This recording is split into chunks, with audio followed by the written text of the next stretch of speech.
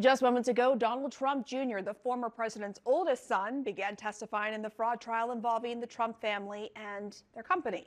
Trump Jr. and his brother Eric Trump are named as defendants in the $250 million lawsuit, accused of knowingly participating in a scheme to boost the former president's net worth for financial benefit.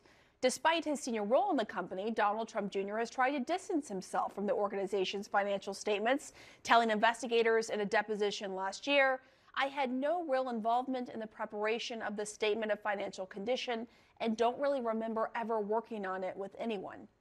In a lengthy post on Truth Social early this morning, the former president warned the judge overseeing the case to leave my children alone, also calling the judge, quote, "a disgrace to the legal profession."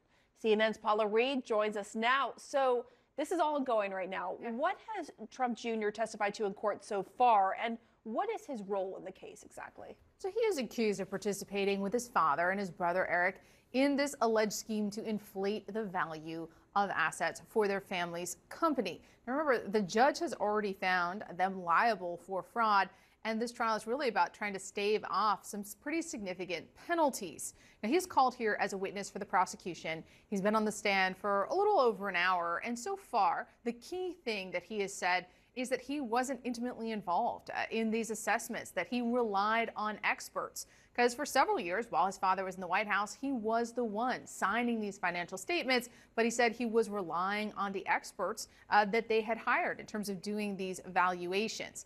Now, I want to emphasize, this trial, it's not just about money. Unlike the criminal cases that the former president is facing, this is a case that could have immediate ramifications for his family. So we're not just watching what Donald Trump Jr. says, we're also watching for how his father reacts. Yeah, that is key.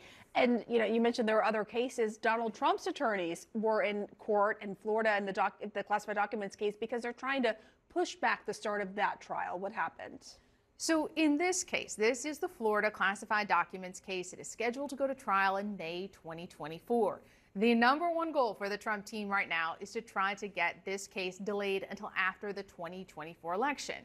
There is, of course, a political reason for that. They don't want their client to go through 2, possibly 3 criminal trials before the election. But legally, their argument is that this is a heavy lift for them. They're working on the civil case in New York. They have the other criminal case, the January 6th case that's scheduled to go earlier in the year. You can see that calendar right there. That's a crowded calendar. And they're arguing this is too much, too fast. Now, prosecutors argue that maybe the former president should hire more lawyers and not use the same people for all of these cases. But what's so significant is that the judge today, Eileen Cannon, the Trump appointee, she appeared skeptical that they really could do these criminal trials back to back next spring. And this is a big test for her. So it'll be interesting to see her final opinion. Most of the sources I speak with, though, anywhere near this case, legal experts, they all agree, Pam, it's unlikely that these cases will both go back to back next year. But let's see what Judge Cannon says. Let's see. Paula Reid, thank you so much. Well, there's Trump's legal world, and it's spilling into his 2024 campaign. He has been attacking anyone in position as to threaten his name.